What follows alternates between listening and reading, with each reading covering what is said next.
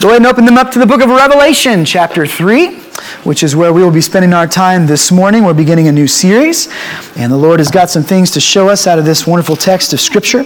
So we hope that you will open your Bibles to Revelation chapter 3.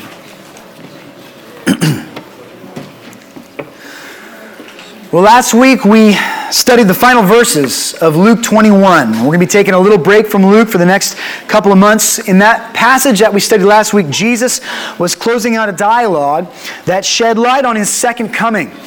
He spoke of when he would return to rid the world once and for all of the sin that has plagued it for so long. And he challenged his disciples to prepare themselves for that return in some very specific ways, 3 ways in particular. He told them that they were to stay awake, that they were to work on being alert, keeping their eyes open to the dangers of sin in this world, remaining alert to the work of God in and through them, and specifically by rejecting the drunkenness and the distractions of worldly things that consume our attention so much in this world. So we are to stay awake. Secondly, Jesus taught us that we're to live for the sake of eternity. Rather than falling into the pattern of this world, which is just to take every moment as it comes and to just seize the moment for now with no regard to the future and no remembrance of the past, we are to live for eternity. We were built for eternity. God made us to worship Him forever. And so that should be reflected in the way we live each moment of our lives. So we should have our mind on His return. We should keep that in our thoughts and to be prepared for the time when Jesus is going to come back for His church. Thirdly, we are to continue to pray. Pray for strength that God would give us, that we might escape the things to come. Now we know that since Jesus died on the cross and His church was born, there have been hardships in this world, especially for those who follow after Christ. And we know that as Christ prepares to return, as we get closer and closer to that day, that the tribulation and the trials that will come upon believers will increase all the more. And so we need to be in constant prayer that God will guard our hearts, that He will guard our minds, that He will keep us near to Him, and that our fellow believers are able to stand with strength in the midst of the persecutions of this world. Now, as we examine the state of humanity 2,000 years after this warning was given to us in Luke chapter 21, we see that we live in what could be described, right now, it could be described as a time of great spiritual sleep. The people in this world are largely ignoring the things of God. And they're not focused on eternity as they should be. Rather than living for the return of Christ, the temporary things of this world have become a huge roadblock for us seeing the Lord and living for what is important. They have consumed our thoughts and our affections. This world is plagued by it. Because the people of our culture spend so very little time in real prayer, they're not equipped to handle the strains of this world and the challenge of living like pilgrims in a place that we don't really belong. We are made for heaven. We are not made for earth. And so to be here and to survive the hardships we encounter here, we must be trusting in the greater strength that Christ can give to us. But this spiritual epidemic is not a new phenomenon. We look around and we see that there's a great spiritual sleep around us. This is not a new thing or a recent development. See, there's a commonly held view amongst many people in the world that the Church of Jesus peaked really early. That the only good church we know of is the church that we see in the book of Acts, and that at that time it was pure and it was unpolluted by the things of the world. And that viewpoint says that over the last 2,000 years, the church has gradually been on a decline. We're not as radical as we used to be. We don't give our hearts so wholeheartedly as those early believers did, that year by year we drift farther and farther from the Lord God. That's the mindset of very many people. But friends, it's just not accurate. That is not true. When we take a look at history and we see the state of the church over the ages, a more careful examination of history reveals more of like a wave-like pattern in which God's church experienced periods of great health when they are faithful to the Lord God for a time. And God blesses them and draws them near to Him. And then eventually, as Christians experience these times of great faithfulness and nearness to God, eventually they begin to lose focus. Believers begin to drift from the Word, and that turning away from the Word of God leads them into a state of spiritual apathy or spiritual confusion. The decline eventually begins to to seriously threaten the health of the church, which leads faithful followers within the church to become frustrated and discontent with the state of the bride of Christ. And so some of them, when they can no longer endure it anymore, bold individuals will stand up and will speak out and will begin to preach. And the call of reformation is bellowed to the church scattered throughout the world until change begins to take root and what does not belong in the church is purged out of the church. Faithfulness is rekindled, and through reform, the church experiences historically time of expansion, times of influence, times of great peace. Now, this has happened to various degrees in various areas of the church again and again across the ages. Tuesday, October 31st, 2017, is going to mark the 500th anniversary of one of the most significant times of Reformation God's church has ever seen. That is the day that we remember a certain German priest by the name of Martin Luther, who went and nailed a document containing 95 carefully thought out theses. A thesis is basically a statement for discussion or a contention. He had some problems that he wanted the church to work out. And so these 95 theses were nailed to the door of All Saints Cathedral in Wittenberg. It was a document that would then quickly be shared with other scholars and other priests in different places and would really spark a wave of debate and conversation that led first to a great call for reform among those who worshiped under the umbrella of the Roman Catholic Church. And then eventually it began to impact every corner of Christendom.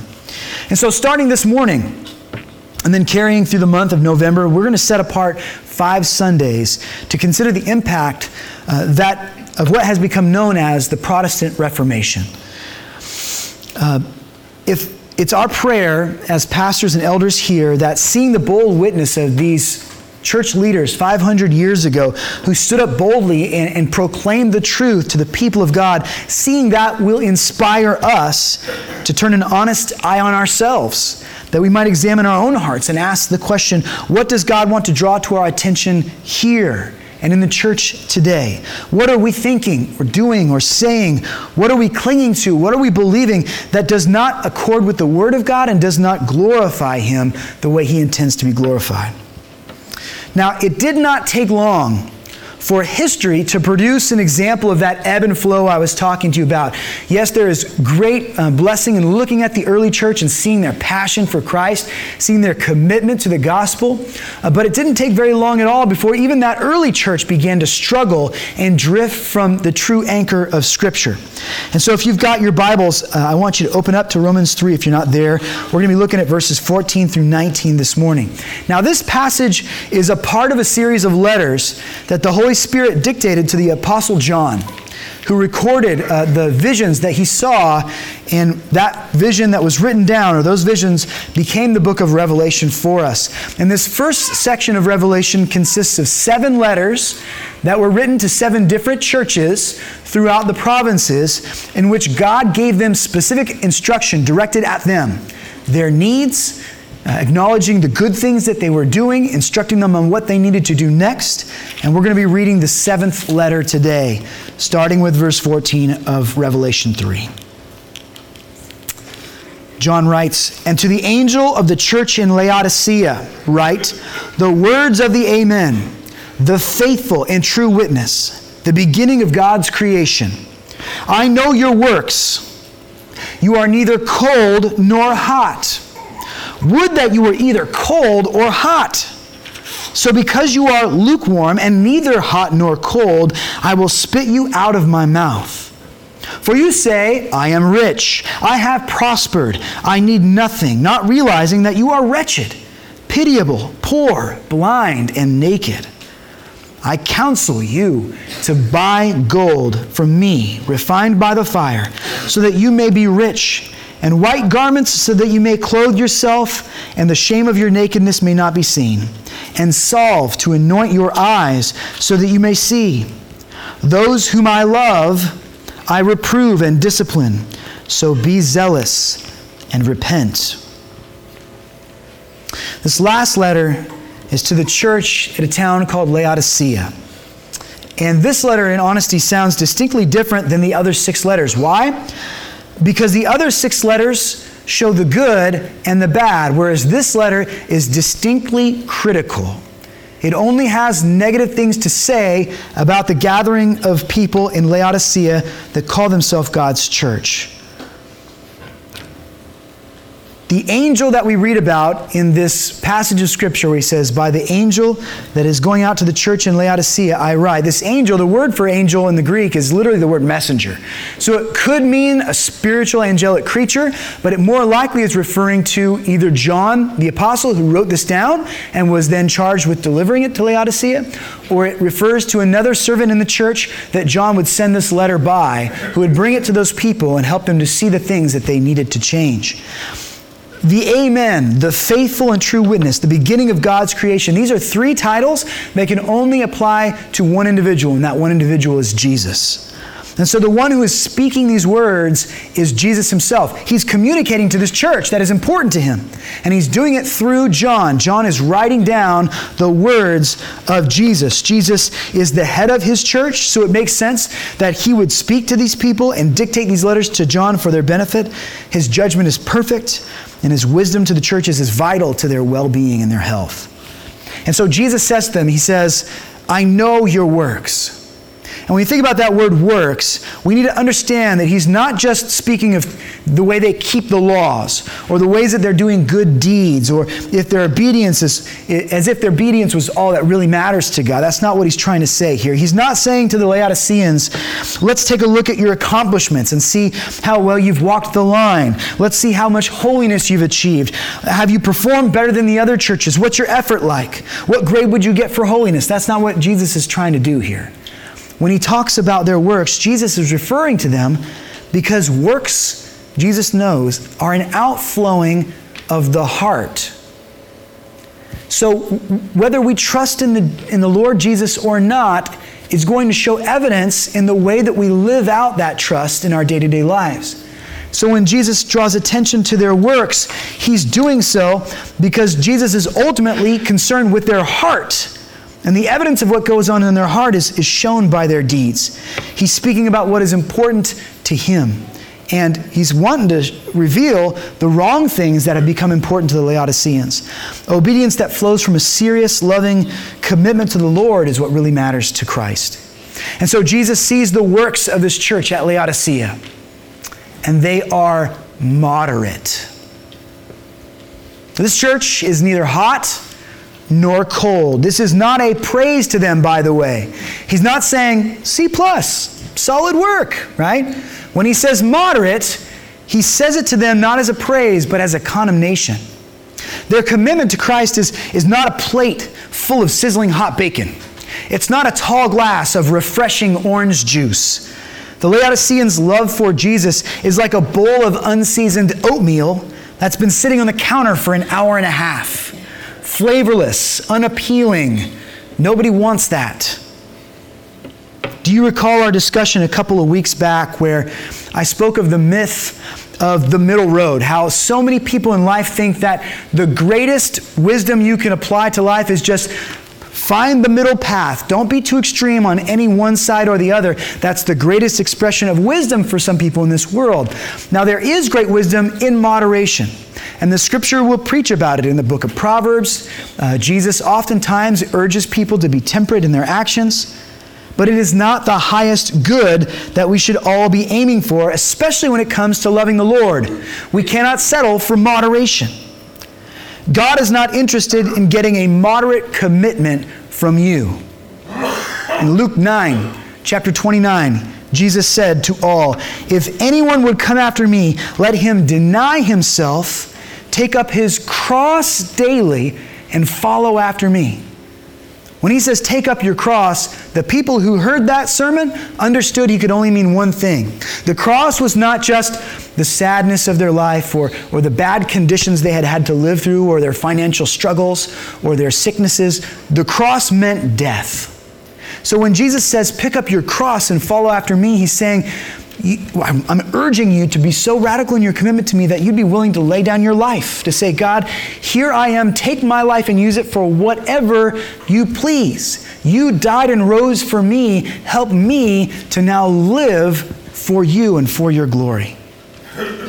The Apostle Paul said a similar thing in Galatians 2:20. He says, I have been crucified with Christ. It is no longer I who live, but Christ who lives in me. And the life that I now live in the flesh, I live by faith in the Son of God, who loved me and gave himself for me. Do you see this radical following after Jesus is not something moderate. Romans 12:1, we talked about last week, urges the Christian to offer their bodies as a living sacrifice to God, which is holy and pleasing to him. These are not expressions of moderate commitment, friends.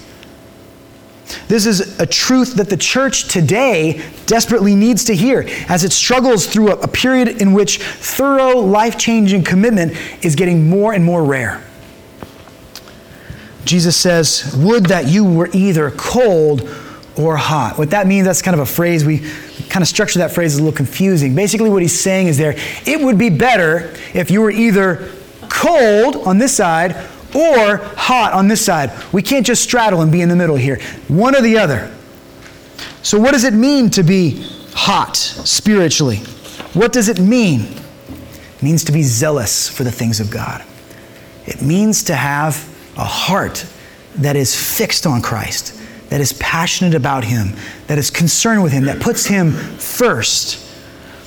There's a phrase that is often overused, but it is appropriate to use for this time, to be on fire for Jesus. To live in such a way that Jesus is not just an idea that you think about occasionally, but to live in such a way that when you wake up, he's on your mind. And before you go to bed, he's on your mind. He's in your prayers, and you're thinking about him, and your life is for him, and you're excited to be a part of his kingdom and to do whatever you can to glorify him. Now, if you are zealous for the Lord, if you are hot for the Lord, then it's going to show in the way that you live your life. And there are some examples here. If we were to have read the other 6 letters to the other churches, there were some critical things that God had to say about each one of them, but there were also some very, very good things that he pointed out. He showed how in different areas they were showing a zealous love for the Lord. In Ephesus, they cared about scriptural truth. They needed their love to be rekindled again. They needed to get back to their earlier passion for him, but they did care about spiritual truth, and they had a willingness to contend for it. They were willing to call out liars and people that intended to deceive the body of Christ. They were passionate about his truth, and so that was evidence of a hot love for the Lord. In Philadelphia, God noted that the people in Philadelphia kept the word of God and refused to deny his name, despite the fact that there was heavy persecution beginning in Philadelphia. In Thyatira, they practiced love and service to one another. They cared for each other, and they displayed an increasing faith that was growing through practice. And so they were trying to be better disciples. It showed in the way that they were seeking God's instruction, and they were listening diligently to the apostles that were leading them. And then in Sardis and Pergamum, there were 2 churches that had a lot of problems with them. But even in those 2 churches, God points out that they had a few individuals, some faithful individuals who stayed firm to the Lord and would not relent in their pursuit of truth. One of them was a man named in Pergamum named Antipas, and he was even willing to give his life for the gospel. He died for the sake of Christ's testimony. So that's not an exhaustive list of what a hot might look like in the life of a Christian, but it gives you a solid idea, doesn't it? And the church that gathered together in Laodicea did not possess any of these qualities that were worth noting. In contrast, what does it mean to be spiritually cold? You get a feel for it if you think about what happens to a body after it dies. The heat that represents life in that body quickly begins to fade away. And one who is cold to the Lord does not express or exhibit spiritual life to him. They are unloving towards the person of God. They are unloving to their neighbors. They care more about themselves than they do about God's church or his people. They are not willing to take action. They might be willing to say words, but there's not a real commitment that leads to life change. They don't want to go through any difficulties if that's what it takes to be faithful to the Lord God. They would rather skip it. That's what it means to be spiritually cold. Matthew 24, verse 12 says, and because lawlessness will be increased, the love of many will grow cold. So this is a very serious danger for the church.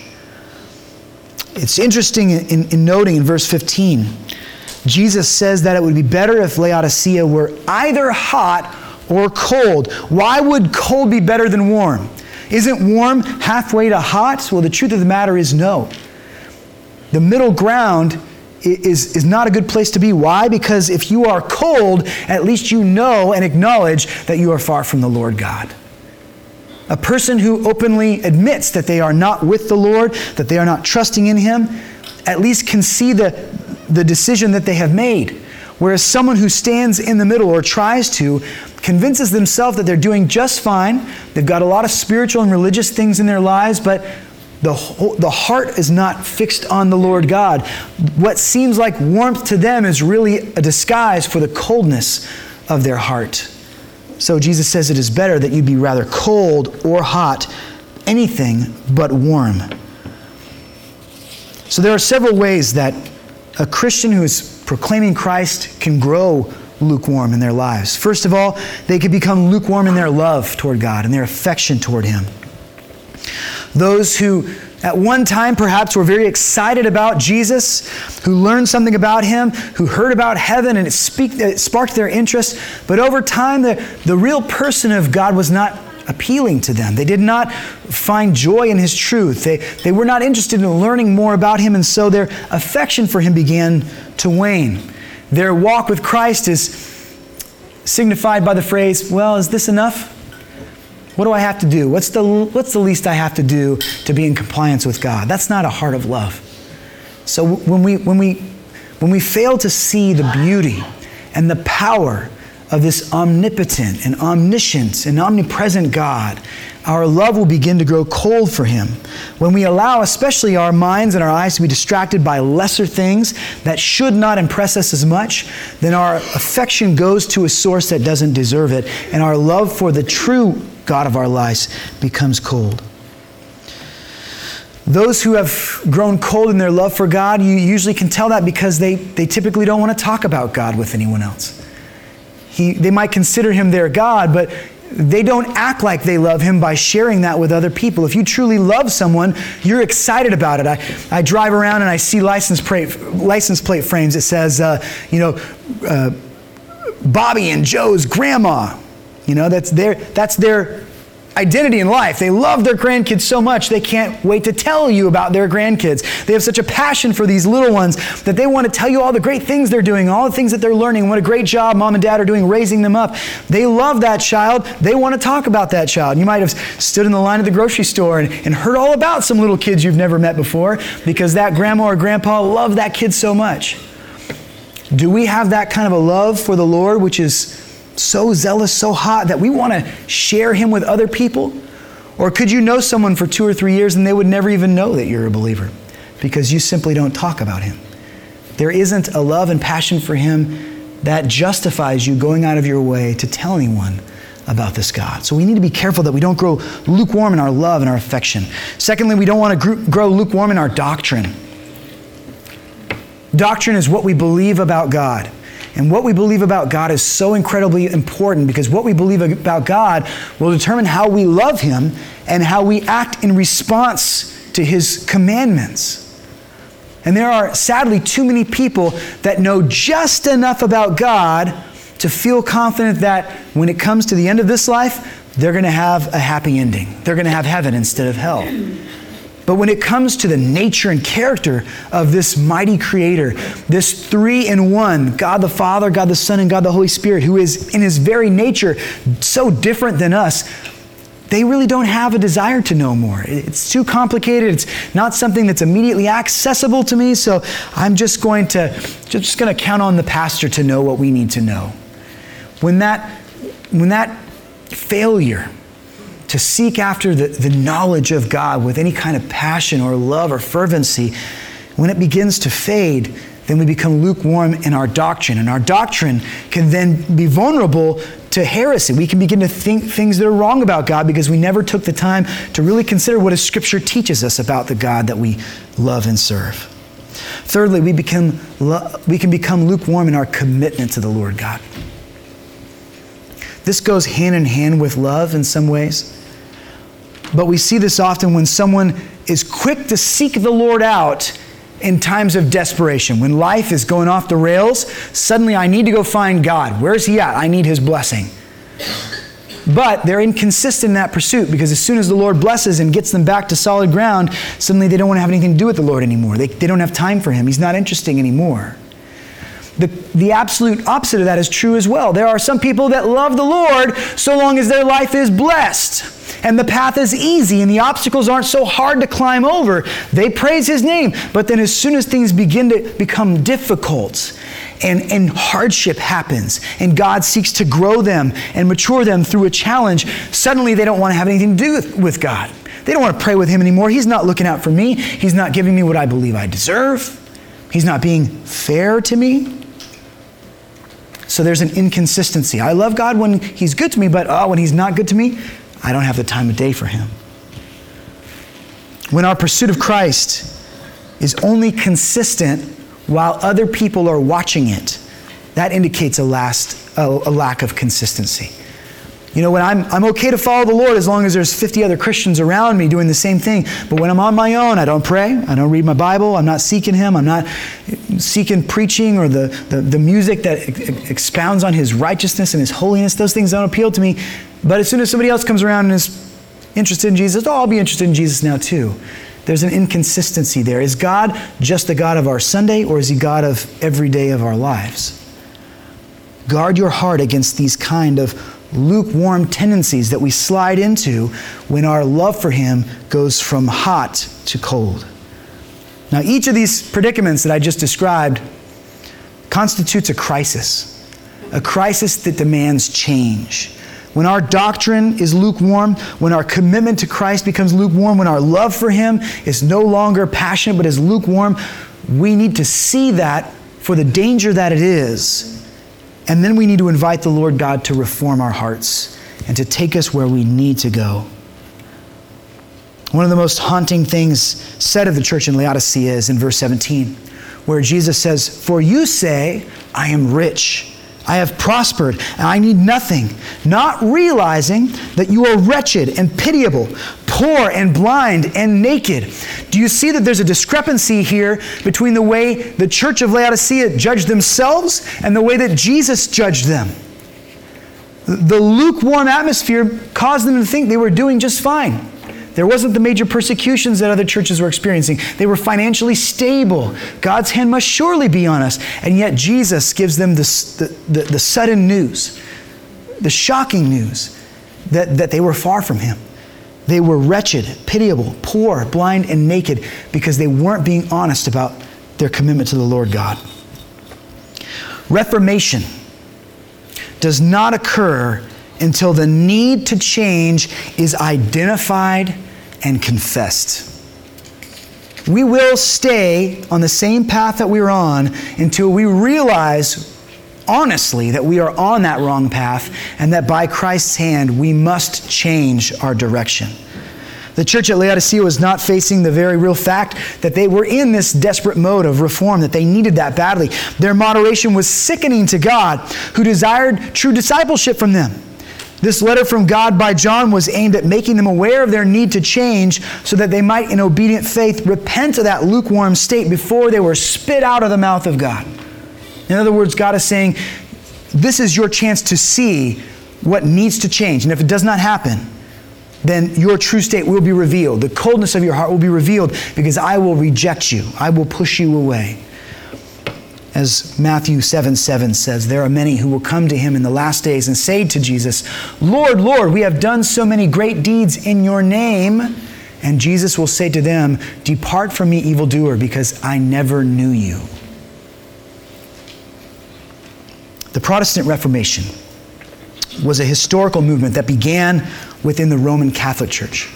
And this period of refinement and transformation was sparked when a growing number of people within the church began to see the crisis of this lukewarm condition that they were living in that had plagued the church. And they began to say, we need to do something about this. Several factors contributed to that crisis becoming aware to people. The people at the time that the Reformation occurred did not have God's word available in the common languages that were spoken every day in the marketplace, in the community, in the neighborhood. For hundreds of years, all of church services and all the spiritual academia that was conducted in the universities was done in the language of Latin. So if you were an English speaker, you had to learn a special language if you just wanted to read the Word of God. They didn't have Bibles in English. They didn't have Bibles in German or in French. They didn't have Bibles in the different languages that people were using at the time. They used the Latin language, and only about 15% probably of the people could read or understand Latin. So as you can imagine, much of people's interaction with God was done secondhand. They could not go to the Word and see the truth of who God was, so they had to depend on a priest, somebody else, to interpret it for them and to show them what the Word said, and hopefully that man told the truth. But many of them did not. The agendas of man, therefore, were often used to mislead a great many of the people in the church away from biblical truth. They were in error, and they were in need of reformation and correction, but most of the people didn't even know it. Faith in the church and in its leaders, rather than faith in the Word of God itself, had made people vulnerable to false doctrines and man-made practices and traditions that were not found in the Bible, that have been added to the Bible, and were passed off as God's will for the people. Salvation, in fact, was largely being taught wrong to the people. They were told that salvation was a synergistic practice. In other words, it had two parts to it. Jesus was very important to it. He played his part. He died on the cross for sins, but the church was teaching far and wide that you had to do your part in order to earn your salvation from Jesus Christ. The idea there was that not everybody is worthy of this salvation. And the way you prove your worth, you do good deeds. You give to the work of the church. You be an obedient boy or girl, and then we'll see if you really deserve this grace that God is offering. The truth of Scripture, friends, is that salvation comes to man and woman through grace alone, by faith alone, in Jesus Christ alone.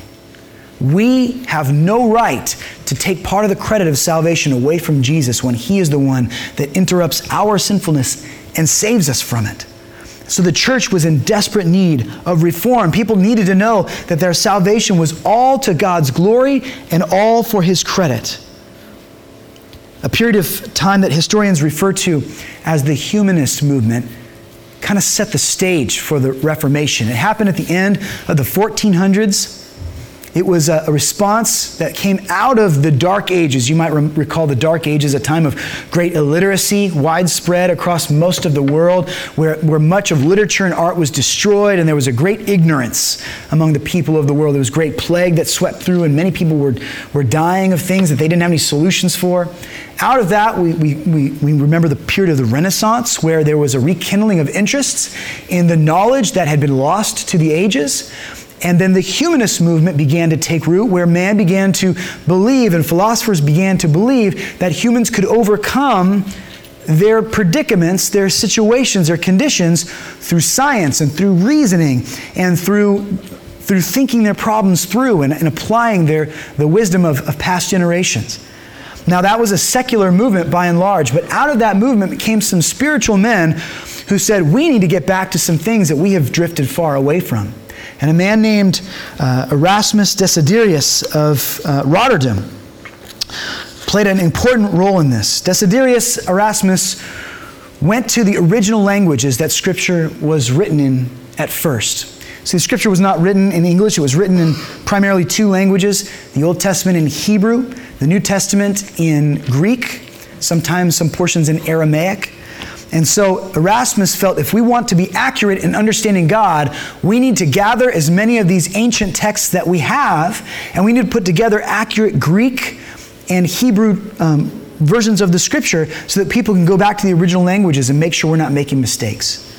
Erasmus put great work and effort into this and blessed the church tremendously because it made it possible for other men who realized that not only did we need the Bible in the Greek and the original Hebrew, we needed it in our language too, in the language of the common man.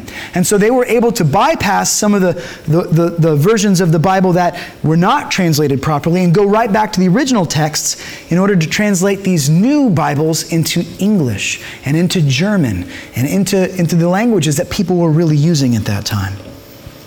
So these humanists set the stage for this Reformation work, and a return to God's Word First on a personal level, as individuals desired to know what the Scripture said, and then on a more wide-scale level, as those individuals could not keep it to themselves and needed the church to know what the Scripture was revealing, and that the church had gotten off base on several areas of doctrine and theology. These things revealed the practices and the doctrines of church to be false in some areas.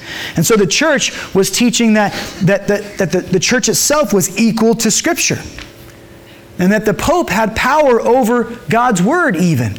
And those who studied the Scripture said, that's not in here. That's not what the Scripture says. And they wanted to tell the church, listen, our ultimate authority is not man. Our ultimate authority is Jesus Christ, the head of the church, who has given us His Word to keep us from error. There was confusion about that two-part salvation that was being preached around the world. There was many inventions, such as the addition of this doctrine of purgatory, which if you have a two-part salvation makes sense. Because if you have a two-part salvation, then your deeds become very, very important. And if you die without confessing those deeds through a priest, what do? You're not fit for heaven yet. And so the church had invented this thing called purgatory, a middle state where you had to go and pay for your sins, even though God had already died for them on the cross. And so the Lord had to reveal that this was a wrong doctrine, and He did so through revealing the Scripture to people in languages they could understand.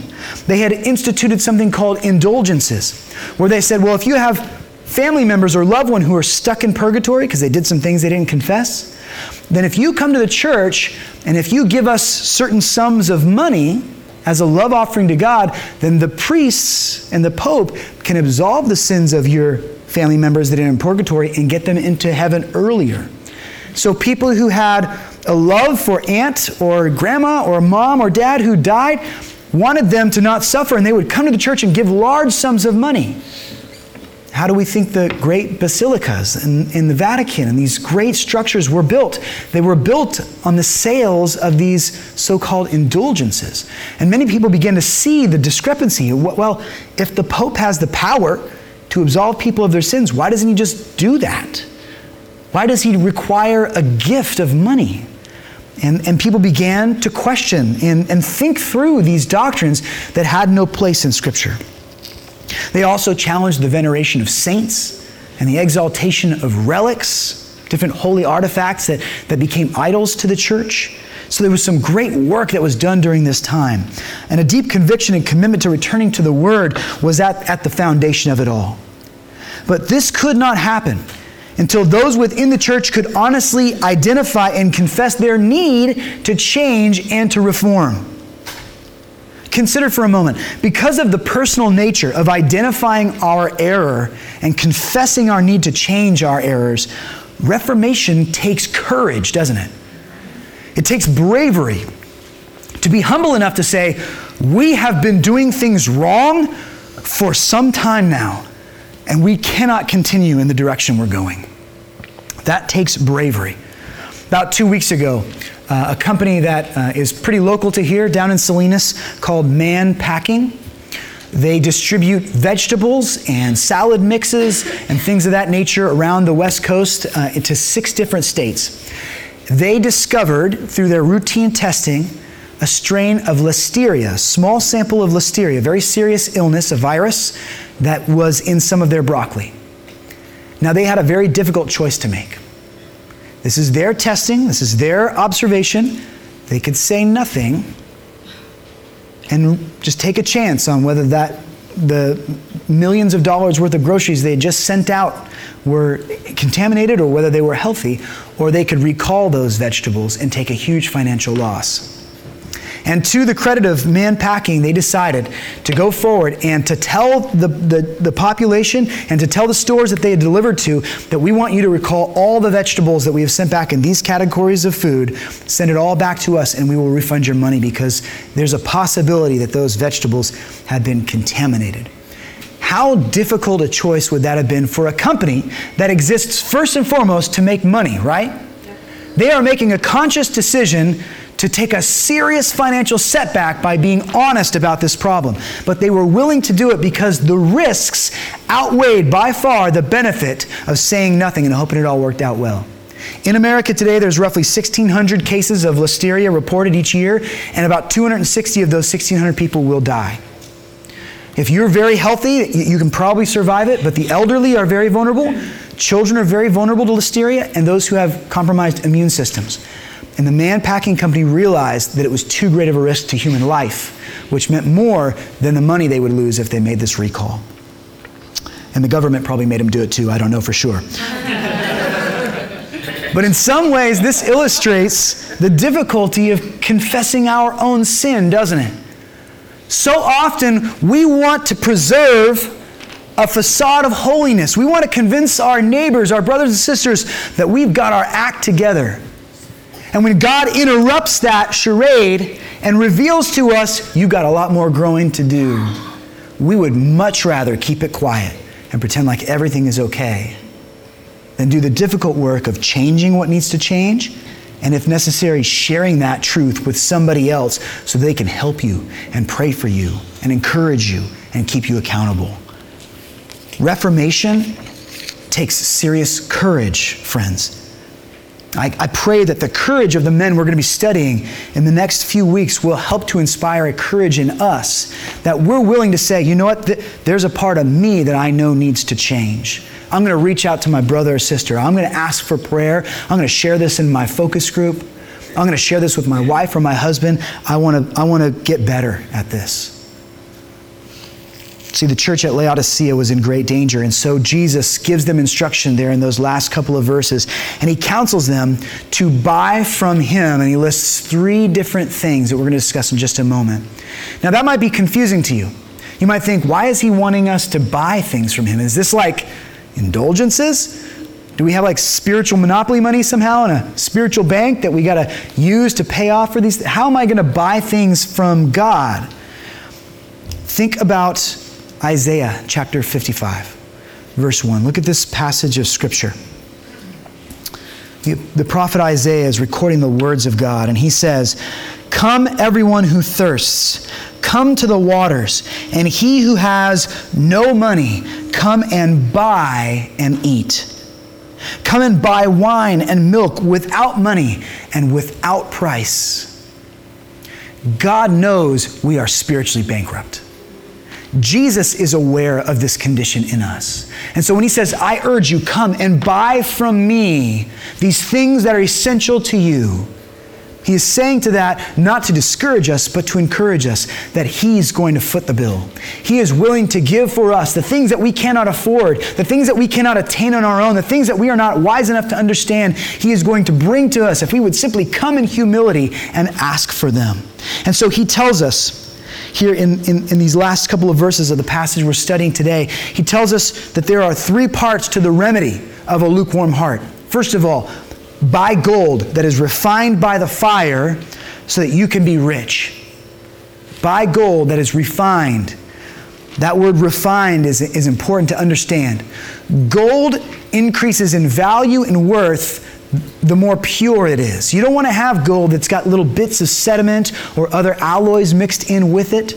And so I've shared with you before how a jeweler who is proficient at his craft will heat up gold to an incredibly high degree to the point where it will melt down and become liquid.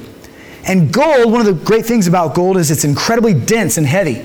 And so gold will then sink to the bottom of that edifice that's being heated up. And everything else that's in that gold, which is lighter, will then float to the surface. All the little pieces of rock and dirt, all the little pieces of metal that were somehow mixed in with that gold will then rise to the top, and a skillful artisan can scrape them off, leaving only pure gold behind. And this process has to be done several times to achieve optimum levels of purity. That's why if you go to the jewelry store today, you can see 18 karat gold and 14 karat gold and 10 karat gold, because it signifies how much of this process the gold has gone through to become ultimately pure.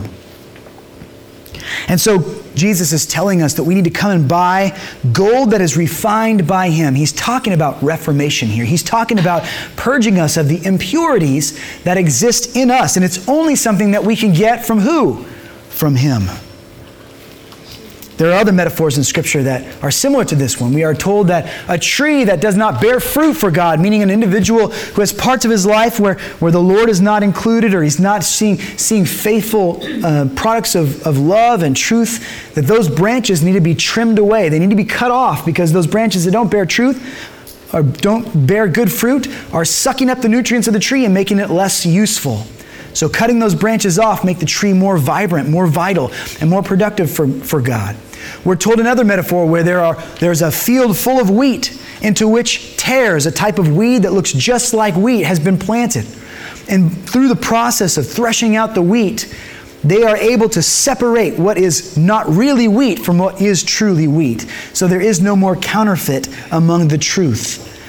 These processes are what God uses to make us more like Christ. And this is the reformation that we're speaking of this morning. Now, those advantages that Jesus speaks about, he refers to them as riches here. Because Laodicea was a city of great wealth and prosperity. Laodicea was a place where commerce was going strong. They had a very strong wool industry. They were famous, in fact, for their black wool, with which great fine textiles were made from the hair of the sheep that they raised there.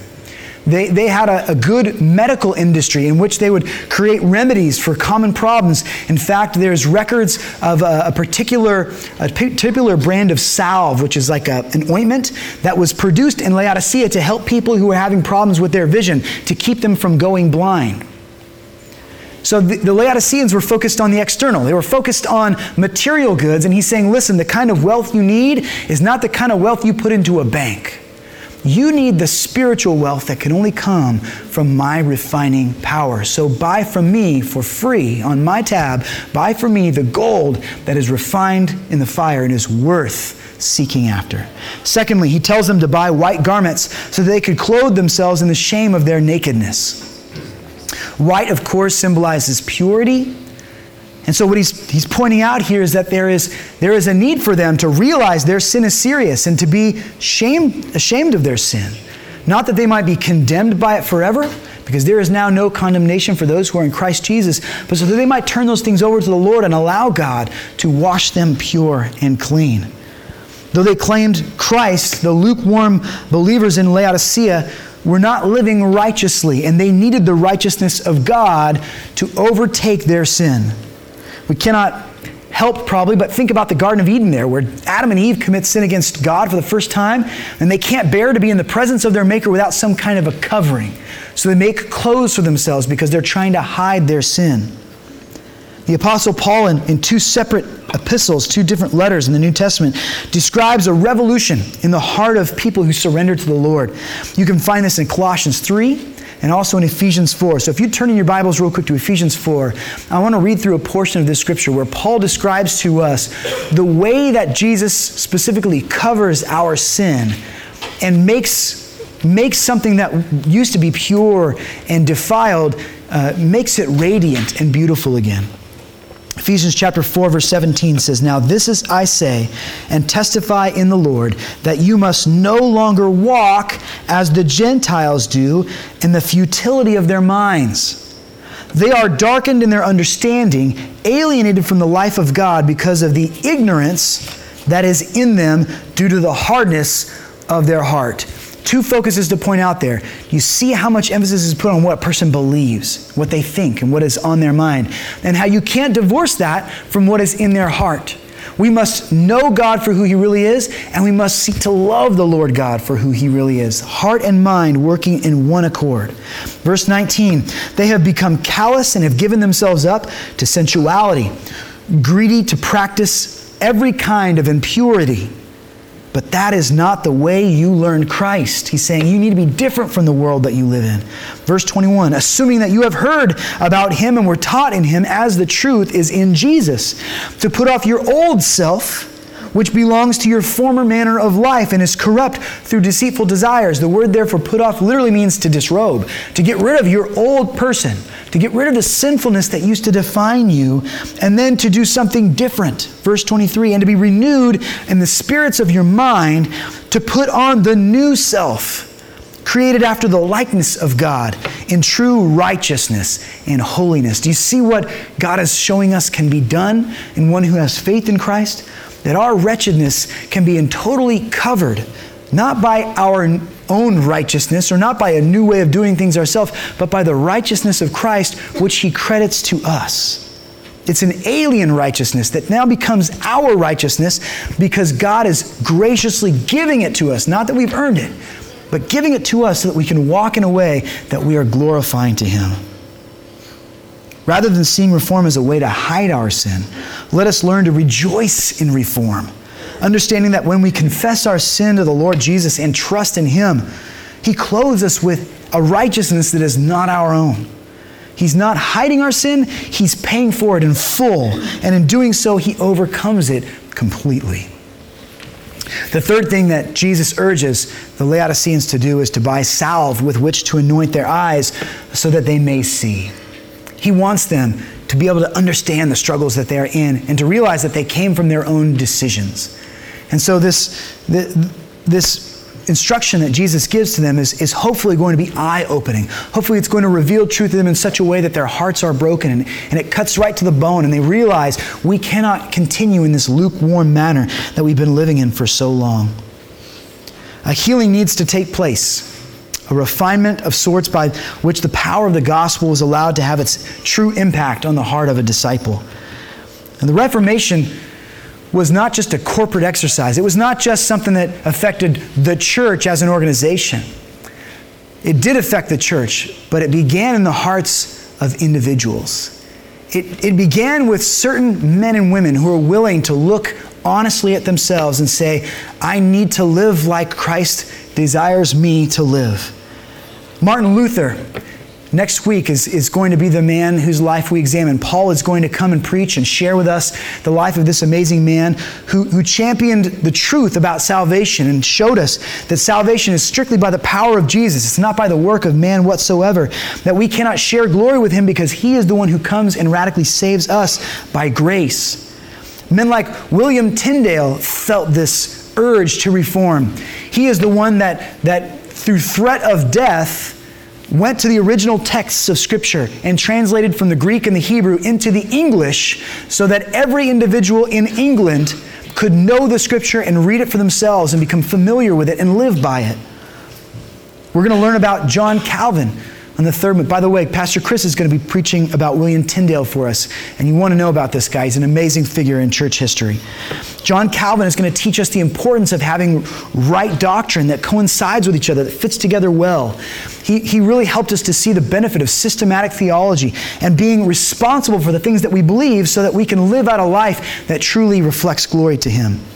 And John Knox is going to teach us in the final week of our series about the importance of preaching the truth with conviction and with power. He showed the courage that we must have in continually reforming our hearts to match the picture that Scripture gives to us of what a believer's life should look like.